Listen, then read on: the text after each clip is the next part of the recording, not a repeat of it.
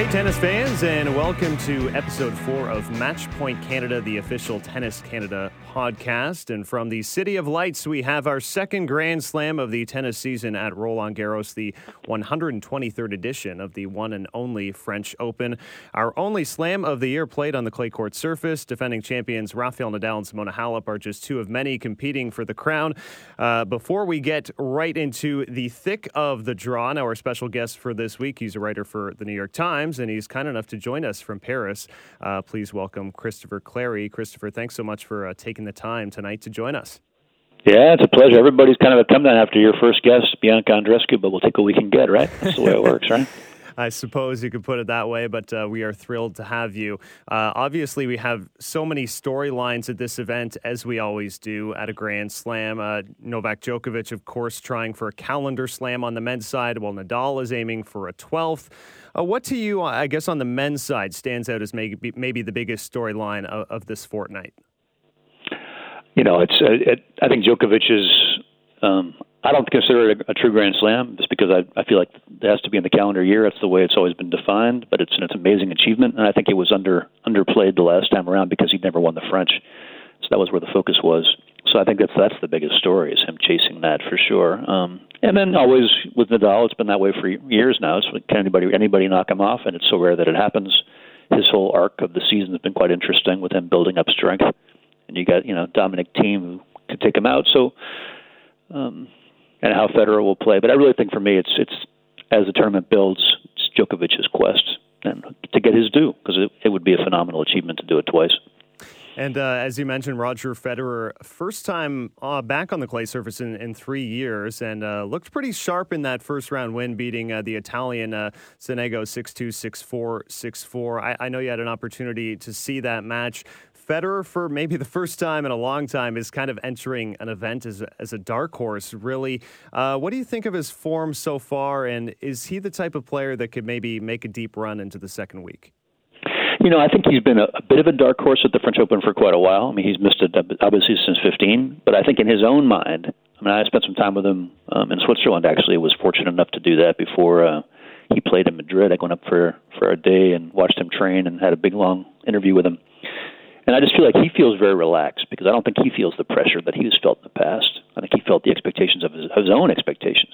But now he's coming in feeling like it's all kind of gravy for him, and loose, feeling like he can take some chances. I think he played a nice amount of clay court tennis coming in here, with the tournaments in Madrid, adding a couple matches in Rome. And I think he's been training well, and I think he really kind of believes that it's a good time to play on it, and he could go deep for sure. He's got a strange draw in that he's going to play, if he keeps winning, 3 guys in the first 3 rounds he's never played before, which is pretty crazy. And then the same thing could be true of Nadal, actually, potentially as well. So these guys have been around long enough that it's all starting to become a bit more of an adventure in terms of discovery. But Rogers has played well so far, I think, in the season. He's attacked a lot, come to net selectively, played some serve and volley as well. So he's mixing his tactics nicely and looks very fit, moving laterally and forward. So he'll be dangerous. Christopher, I think a lot of your readers, and myself included, were a little bit jealous that you got to spend that quality time one-on-one with the all-time Grand Slam leader. I really enjoyed that picture you took of Federer on his own, sort of cleaning the lines on the clay court. That was just, I don't know, it just had an impact on me as I looked at it. So your photography career, I think, also has some true potential there. But what surprised you the most? Obviously you've spoken with Roger before over the years, but what surprised you, or what did you learn maybe about him that you hadn't before, getting to have that one-on-one time? Well, I have interviewed Roger dozens of times over the years. I first met him when he kicked our tails at a Davis Cup match in Basel, Switzerland, back in, I think, 2001.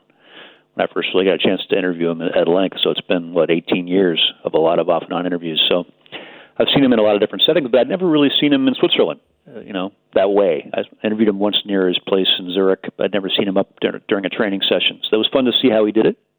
Very small club, just 4 courts, and kind of some local club members that, partly enjoy being in the club because they get to watch Roger once in a while, which is a pretty good deal.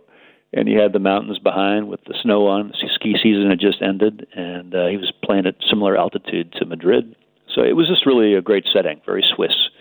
You could hear the cows in the background, and you could river going by, and it was just a very cool place to play tennis and to see these people. And the thing also that's interesting is that I think he's very proud of being Swiss, but the Swiss that I saw don't, it's not a big pandemonium scene, not a big hassle for him. He definitely is treated with respect. I mean, he signs the autographs after the session. People wait around, but it's all very very low key. And I think that fits him well, and it allows him to really kind of rebuild his strength and come back out on the circuit, where it's obviously a very different setting and vibe.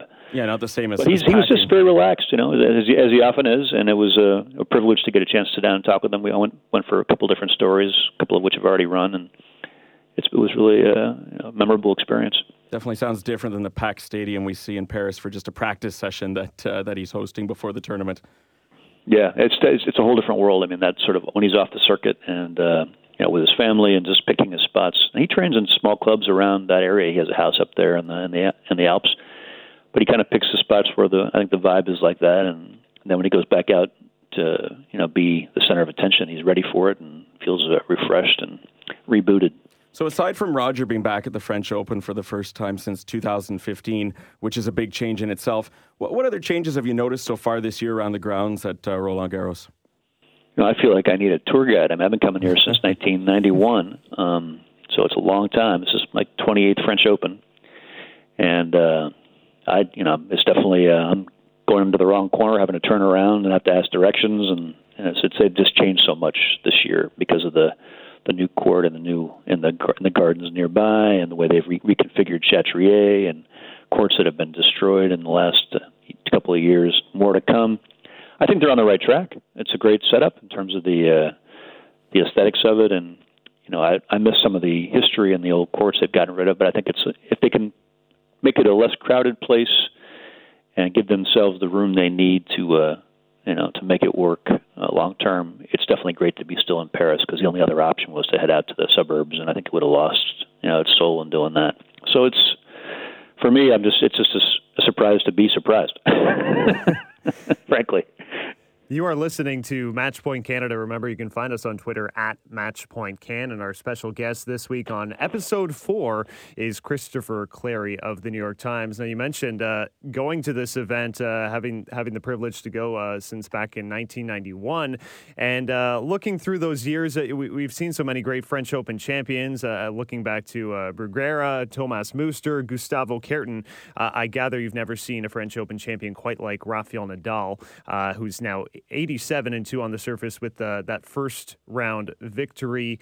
I'm getting the sense, though, that people are a little bit torn on stapling him as the favorite for this event, which frankly surprises me. Are you getting the vibe that Nadal feels he is the favorite? And in terms of, I guess, your opinion on the equation, does it have to be him, or is it Novak, considering he has won the last 3?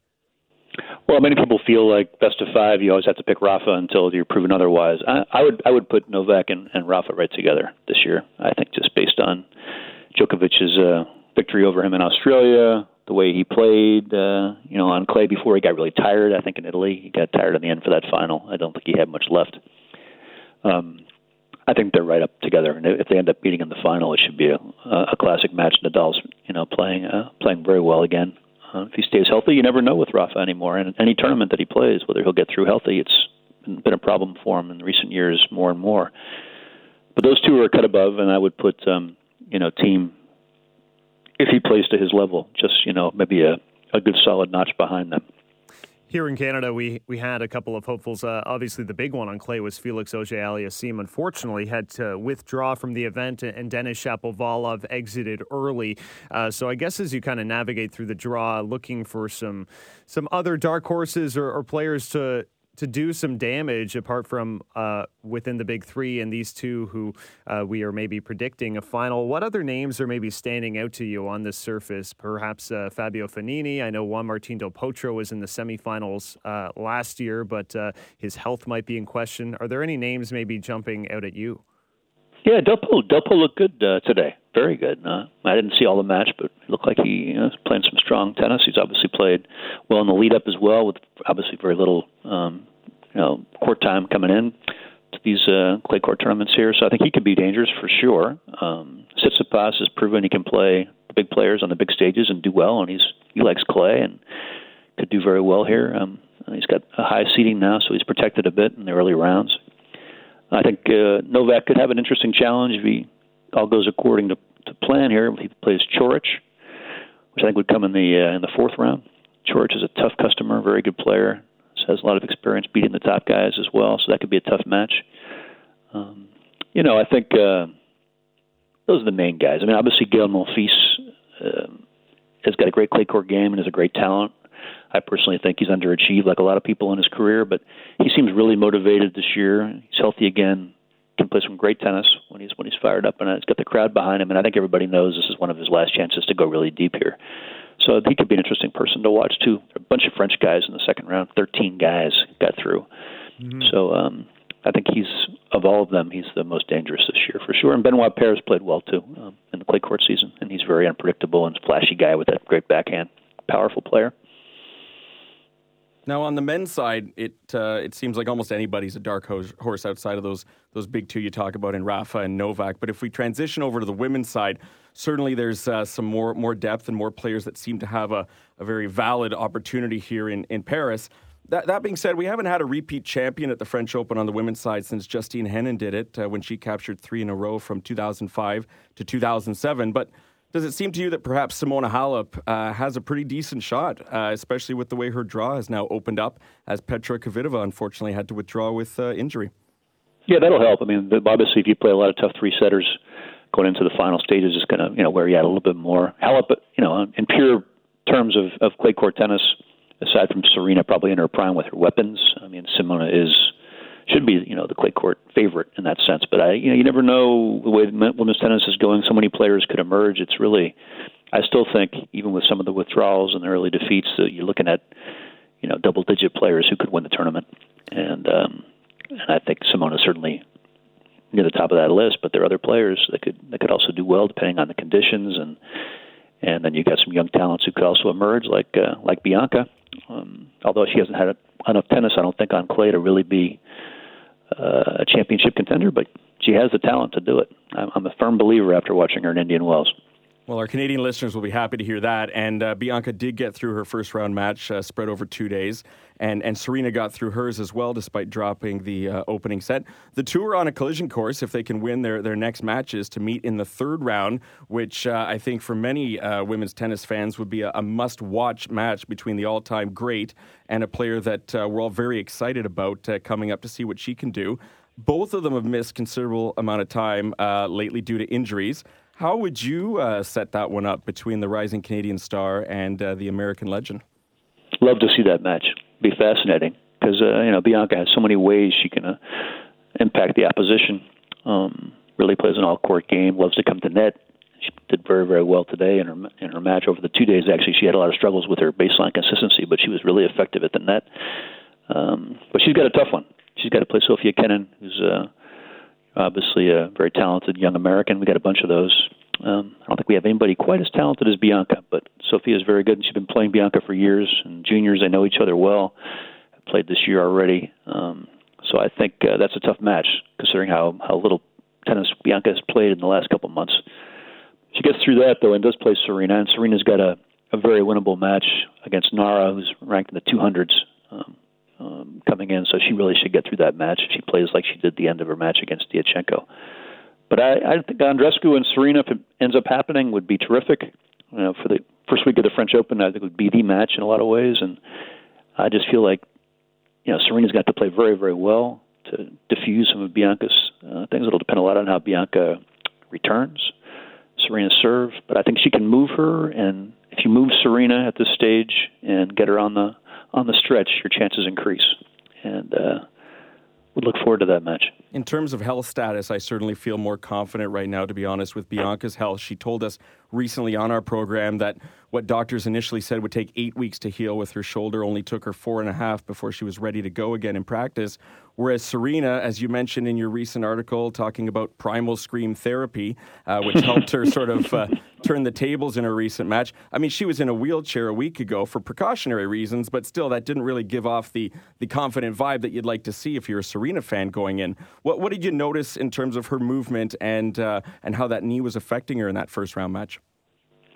Well, first of all, as you all know, and we all know, and I've been watching Serena play tennis covering it for 20 years, you just never know. You never know. I mean, I think now the odds are higher than ever that her body will break down, but there's always a chance that she can hit this beautiful little window and things come together and she gets a rhythm and it starts to work for her.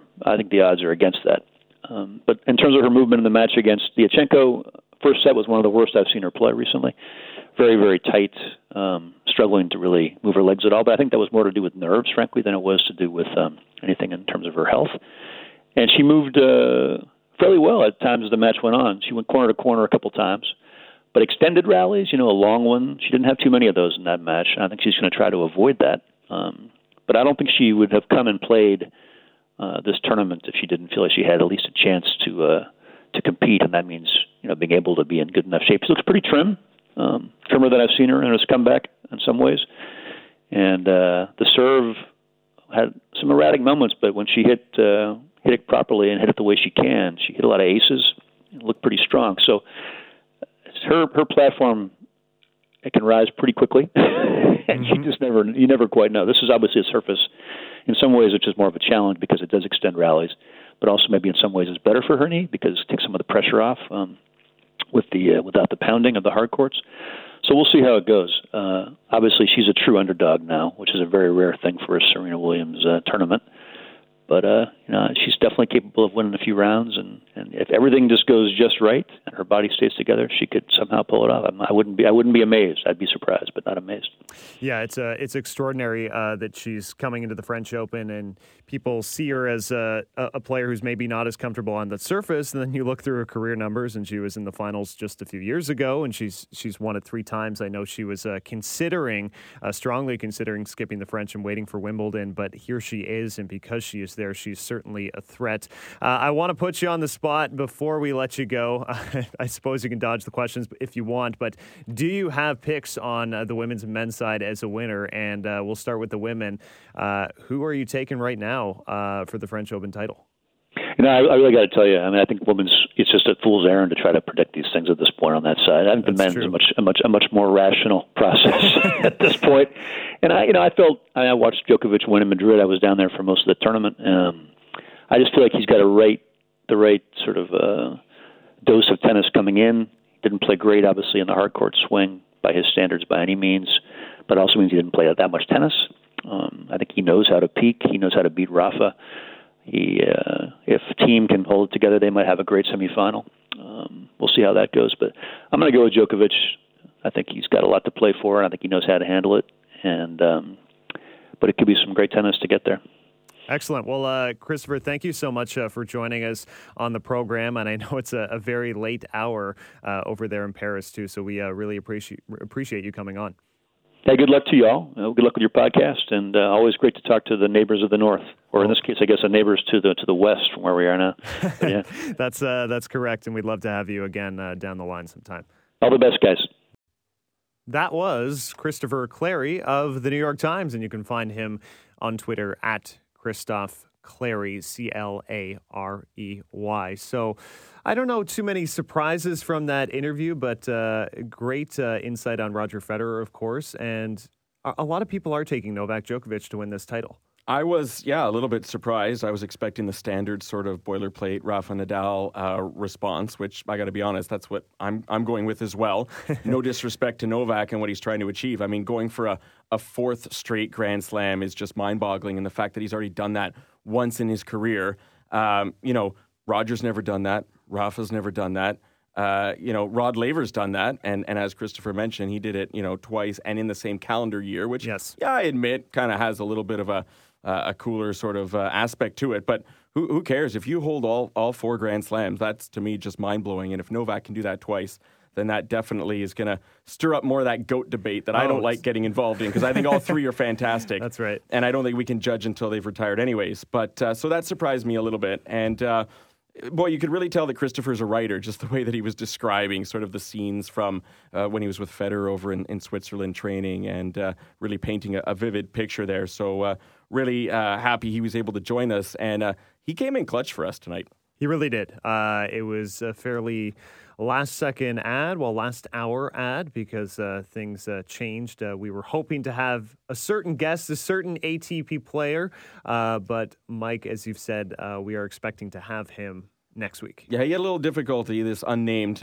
top ATP player, with some travel going on. Didn't quite get in on time and had been traveling for quite some time. But promises for next week, so we're looking forward to that, and we're going to hold on to that secret just a little bit longer. But yes, again, big thanks to Christopher Clarey, who literally came in at the last minute to save us this week, and some interesting discussion. Now, if we're going to put him on the spot for his French Open picks, I guess we've got to put ourselves out there too. That's fair. And so on that note, I'm going to put you on the spot, and you go first. Sure. Well, if we're starting on the men's side and we have to pick a winner, if I'm being forced to pick a winner, I'm just not venturing away from the guy who, with his first round win, is now 87-2 on this surface. At these grounds, Rafael Nadal is a different type of animal in a best of 5 on clay. He's already a complete animal on clay to begin with in the best 2 of 3 format, but best 3 of 5. Only twice in his career has he been dethroned here. Robin Soderling was the enormous surprise, and I know Novak Djokovic did it in 2015. Nadal was not himself in 2015. You look through the course of his career, that was by far the worst calendar year of his career. He was having all types of difficulties with his confidence and had anxiety on the court. I don't see that from him now. I will say, if Novak had gutted out a win in Rome in the lead-up, if Novak had won that match where he was clearly physically tired and the less fresh of the two, if he had beaten Nadal on that day, I would be picking Djokovic. But Nadal, I think, regained his confidence with that match, and he has a pretty nice kind of cookie-cutter draw, honestly, through the first week, which I think can really allow him to get his feet wet and ultimately hoist a record 12th title at the French Open. Yeah, I agree. If Novak had won in Rome, that would have changed things for me too. I mean, that's just, that's to be expected. We go on the most recent results. What have you done for me lately? And the fact that, Rafa won that in 2 of the sets, he won them so emphatically. That you gotta give him credit for that. And he says he's feeling healthy, and he says he's feeling full of energy. And so those are, dangerous things to be hearing from him. And he just destroyed that draw in Rome. I mean, he was bageling guys left, right, and center. And so I think he had something to prove, as we mentioned last week, and he did that. So to me, that being said, depending on how much time both he and Novak spend on court, that'll play into it as well. Yeah, that could be a factor for sure. And as Christopher said, I mean, Novak has done it before. So he does have the knowledge and the confidence that he could do that again. So I go with Rafa as well for my big pick. And then in terms of dark horses, I mean, almost everybody else seems to be a dark horse. Alexander Zverev, who's seated 5th. But I'm sorry, I feel like he does fall into the dark horse category because he hasn't made it past the quarterfinals still of a Grand Slam, and that he's only accomplished once, which was a year ago here in Paris. He did not have a great start to the tournament. Even himself and his own fans would agree, being taken to 5 sets by John Millman, and nothing against the Australian, but on a clay court, and given Zverev's previous success at Masters level events on the surface, to me that was quite shocking. Maybe the transition from winning a clay court final last week and maybe a little bit tired, I don't know. Yeah. But I kind of feel like Zverev is a dark horse, and that if he won it would be quite surprising. Now, maybe that he's reunited with Jonathan Pinfield, our favorite reporter from Yorkshire, at Tweets by JP. And they did have a little bit of banter back and forth in their press conference today with Zverev saying if he does somehow manage to win in Roland Garros, that he's going to Yorkshire right away. That'll first be the thing first, he's going to do. the first place he goes to. Yeah. So wouldn't that be something for that little town? But he would be my dark horse pick, despite his seeding. And if I had to go for one more, I'd say Gael Monfils has been playing well this year. Has a nice draw as well. Could see Verdasco in the 3rd round. Maybe Zverev in the round of 16. Sorry. And so I think he could get on a run. And gosh, he's just so much fun to watch too. I'd love to see him go deep here. Yeah, absolutely. And Clarey mentioned, of course, this might be one of the final kicks at the can for Gael Monfils to really make a deep run at a Grand Slam. And if it's going to happen again for him, it will be on the French Open, clay being his favorite surface. I have a couple names. We'll start with the 2016 French Open winner, Stan Wawrinka. It's rare to see the number 24 next to his name, but it's good that he is back and seeded. We were talking, I know, earlier in the season when he was unseeded and having these nightmare draws, and we remember we had like Milo Stan as a first-round match, which is just pretty unbelievable. It took him forever to get back to being seeded. Yes. And now I think it really gives him the opportunity, maybe not in this tournament, who knows, but throughout the rest of 2019, to start getting some easier draws finally, start getting deeper, building up the points, and maybe we will see him have some deeper runs at the slams as he progresses because, what a brutal start to the season. He was getting rough draws every week, it felt like. Yeah, no kidding. I think he prefers a best-of-5 format. He's just one of those players that likes to play his way into matches. Times I've seen him be down 2-1 and really turn it on and hit that next gear. He has a curious draw. Christian Guerin is going to be a tough second-rounder. Then you have a couple guys who are just out of form, like Dimitrov and Cilic. I would be very interested to see Tsitsipas-Wawrinka fourth-round clash at the French Open. I think that would be very high-level tennis, and Wawrinka lives for the big matches and the big stage. He's capable of, to me, maybe reaching a quarterfinal. Another name I'm looking at, Diego Schwartzman, hasn't been playing his best throughout the clay court season, but he finally turned it on in Rome. He had a great chance to beat Novak Djokovic in the semifinal there, kind of let it slip away. If he can battle his way likely past Philipp Kohlschreiber in that third round, that could be a very compelling fourth-round match potentially with Roger Federer, and I think he would give Federer fits because he takes the ball early and gets so many balls back. Long, extended rallies could be tough on the 37-year-old. So those are my two dark horse picks to maybe make a run into the second week or at least have a chance to do so. Now, if we switch over to the women's side, and this is really going to make us look bad in 2 weeks' time when neither of our picks, probably even come close. Yeah.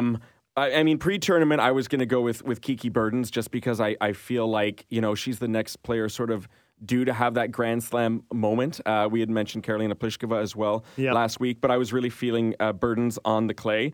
And when I look at her draw, it doesn't sort of discourage me from saying that. But how is she going to handle that pressure that undoubtedly she must be feeling? Because she's no longer kind of, I don't think, flying under the radar. I think people have realized, hey, over the last few years, she's had considerable amount of success on clay, including a semifinal appearance here in Paris before. So it's how does she handle, not being sort of an underdog in that sense? And she's seeded fourth. She's right up there. So we'll see what, a match against Bencic potentially in the round of 16 would be really interesting. And I would feel pretty good about whoever came out of that one. In terms of a dark horse pick for me, Marketa Vondrousova, who is much younger and unproven in a sense, but I think she's had some solid results as well. And she's got a great section of the draw also to get a few early round wins potentially under her belt. And to me, that's a real dark horse, going there. Yep. But on the women's side, I mean, look at Yelena Ostapenko a couple years ago. I don't think anybody saw that coming either. So I think Paris is ripe for that kind of, possibility as well. Mm-hmm. Am I allowed to pick a dark horse to win the title? You're allowed to do whatever you want. Well, that's true. It's just you and me here, right? So no one's going to stop us. So go for it. Marketa Vondrousova is one of those names I've had circled. You know what? I'm not going to pick her to win the title, but as you said, this young gun, flashy player who can at times just get streaky, hit people off the court. She hasn't had a huge sort of breakthrough win like a Bianca at Indian Wells, but she was in the final of Istanbul just a few weeks ago. I think she's playing great tennis, and as you mentioned, I think she just has a really, really nice navigable draw in her quarter to maybe comfortably get to the fourth round quarters and be challenging Karolina Pliskova. I've talked about a potential breakthrough for Karolina Pliskova. I'm not sure it comes here. I do think she's going to be a future Grand Slam title winner. I don't think it comes here yet. As much as I want to pick the dark horse to win for Vondrousova, I will go with the safe pick. If there's a better opportunity for a player to repeat as a second French Open champion back-to-back, I think this is the perfect moment for Simona Halep. You look at her quarter at the bottom. There are no players that really scare me on clay. I mean, Aryna Sabalenka, a fantastic player, she doesn't play her best on clay. She hits people off the court on the hard court. Daria Kasatkina has not played her best tennis. I just think she can really comfortably work her way through those first few rounds. And then who's going to really stop her after that? Serena Williams, a huge question mark in terms of her conditioning, how strong she's going to be on this surface. Naomi Osaka doesn't have the clay court experience and pedigree. I think Simona Halep could absolutely make the finals here. And to me, the scary players are on the other half of the draw with Pliskova, Stevens, and Kiki Bertens. Yeah, and if she makes the finals again, she's already been there 3 times before in her career. So it's like, now the pressure's off, right? Right, nothing new for her at all. She's mentioned the pressure's off since winning that slam. No, it's funny to me, like she won that first slam a year ago, and she can say the pressure's off. I think I can go deeper, right? And then you look conversely at someone like Caroline Wozniacki, who also won her first slam not too long ago, and it's been a real tough go for her since that point. Yep. And she went out again here early in the first round, along with another former Grand Slam champion, Angelique Kerber. Mm-hmm. I don't think either of those, despite their high seedings, despite the fact they've won previous slams, I don't think either of those losses really surprised either one of us, did they? No, I certainly don't think so. Angelique Kerber, she probably shouldn't have entered. I don't think she was physically ready to compete at the French Open. Granted, I understand why you want to give yourself a chance, and it's a pretty nice, hefty paycheck to be able to play. I don't think she was quite ready. Caroline Wozniacki has never been strong on clay, but it's been a significant drop-off since that 2018 Australian Open win. So I hope she can regain some of that form we saw from, a year and a half ago. I just want to highlight a couple matches to watch, and then I'll mention one other Canadian, but a couple matches that seem to be brewing. Potential third round between Alina Svitolina and Garbina Muguruza. A couple fantastic players who are not playing their best tennis right now. Could be good for them to not have the microscope under them, not be the focus of attention as favorites at this event, and maybe just comfortably relax and try and play your best tennis. Yeah, maybe redemption for one of them here. Mm-hmm. And neither had an easy first-round matchup. I mean, Garbine lost the first set 7-5 to Taylor Townsend before she righted the ship. And Svitolina, going up against Venus Williams is never going to be easy for anyone, and she handled that really well, winning 6-3, 6-3. So those two are one win away from facing each other. That would be a really great third-round match. For one of them, it would be kind of continued, disappointment. And for the other, an opportunity to hopefully, springboard from that and keep going. Yeah, that's correct. Another couple I'm looking at, Kiki Mladenovic potentially facing Karolina Pliskova third round. Another one to watch for, I think, there. Maybe Jo Konta versus Kiki Bertens. That's another one that I think could be very interesting. We should mention Genie Bouchard. She fell in her first round match to Lucia Sarenko, 6-2, 6-2. I think this was a product of being away from the game for just a little too long, not getting an opportunity of a tune-up on clay. Yeah, that scoreline is exactly, I think, what realistically, we should have expected. And that's not to fault Genie. She just hasn't been back. Bianca's been training for quite some time now already. Has more practice under her belt, probably in more game shape, ready to be playing. For me, Genie, I didn't see anything that indicated she had picked up a racket until, not too long ago, to be honest. Mm-hmm. And so that's a big ask, certainly. Those are two players that while they both missed, about 2 months from the tour, I had very different feelings for both coming in. I felt like Bianca, if she could get into her first match and squeeze it out and get back to feeling comfortable on the court, that there's a possibility there that at least she could, build from there and have at least maybe a bit of a run. Whereas for Genie Bouchard, I don't know, at best I was thinking maybe she could, end up getting a set off of Sarenko, which is not an easy first match back to the tour. But on clay especially, Bianca is a much more solid clay court player who admittedly it's her favorite surface. And for Genie, I would say definitely not the case. And in fact, I was surprised Genie didn't even couldn't wait, rather, for the grass court season. Yes, well, at least she will have the time off and hopefully can start a training block for the grass, maybe a little sooner than some other players. And there's no loss here in terms of ranking. She wasn't defending anything from the French last year, so she will be still within the top 80. And I think for her now, she's got to go out and find a new coach. Michael Joyce isn't there anymore. They parted ways recently. Genie was working with Canada's Fed Cup captain and former Canadian tennis player Heidi El Tabak, sort of informally while in Paris, and the two are kind of close and buddies off the court as well. And I think you need someone who's going to kind of kick your butt a little bit as your coach and not be too friendly with you. So I think that was great for Heidi to sort of step in there and fill the void right now. But I think for Genie Bouchard, it's important that she finds someone who's the right fit for her.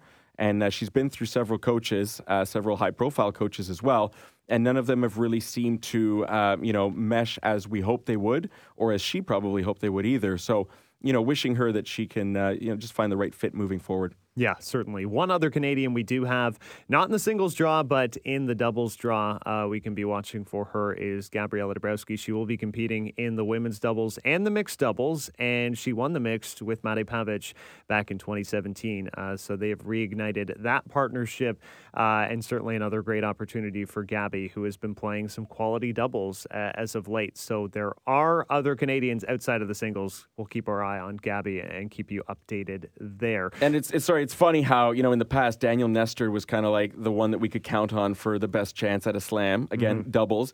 And here we are, I think, for right now, Gabby Dabrowski still right now, at least in this draw, certainly with the amount of Canadians who've already left or unable to play. Yeah. Again, the doubles specialist, Gabby Dabrowski, is our best chance to win a slam. And she's in 2 different draws. So, yes, it gives her a little extra chance. Yes, definitely some opportunity there. You are listening to Matchpoint Canada. Find us on Twitter at MatchpointCan. You can find me at BenLewisSN590 and find Mike at Pro Tennis Fan. We will wrap up the show with another Rogers Cup ticket giveaway.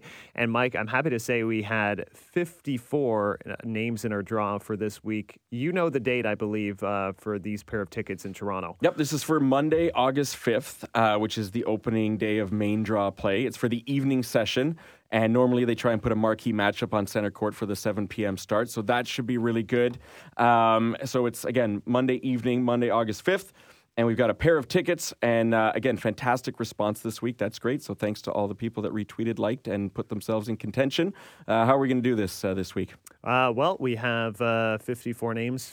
Our draw between 1 and 54. I'm going to ask you to pick a number, and I'll take a look at who our winner is. Okay. Well, the Habs fan in me is going to go with number 33 for Patrick Roy, my favorite goalie and player growing up. So okay. Who do we have at number 33 this week? Number 33 is Kelly. Kelly on Twitter is at Wacky World of K. You are our winner for the week. Hope you are listening to the program. If not, we are going to contact you after the show and make sure you get that pair of tickets. But congrats to Kelly. You have 2 tickets for the Monday, August 5th evening session at Rogers Cup in Toronto. And I know next week we will do the same, give away 2 more tickets. And if you want to get in on the draw, you have to give us a retweet of our latest episode. And that'll be for the Tuesday, August 6th daytime session. So make sure you're free for that Tuesday. And that's generally the day when the top 8 seeds who've had a bye in the first round will hopefully be having their first round match. So you'll see some big names on court that day.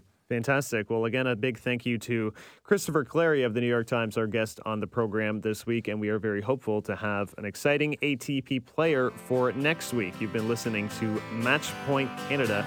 We will talk to you next time.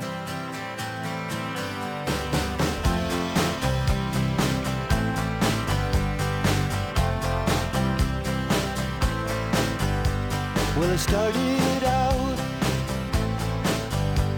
down a dirty road. Started out all alone, and the sun went down as I crossed the hill, and the town lit up.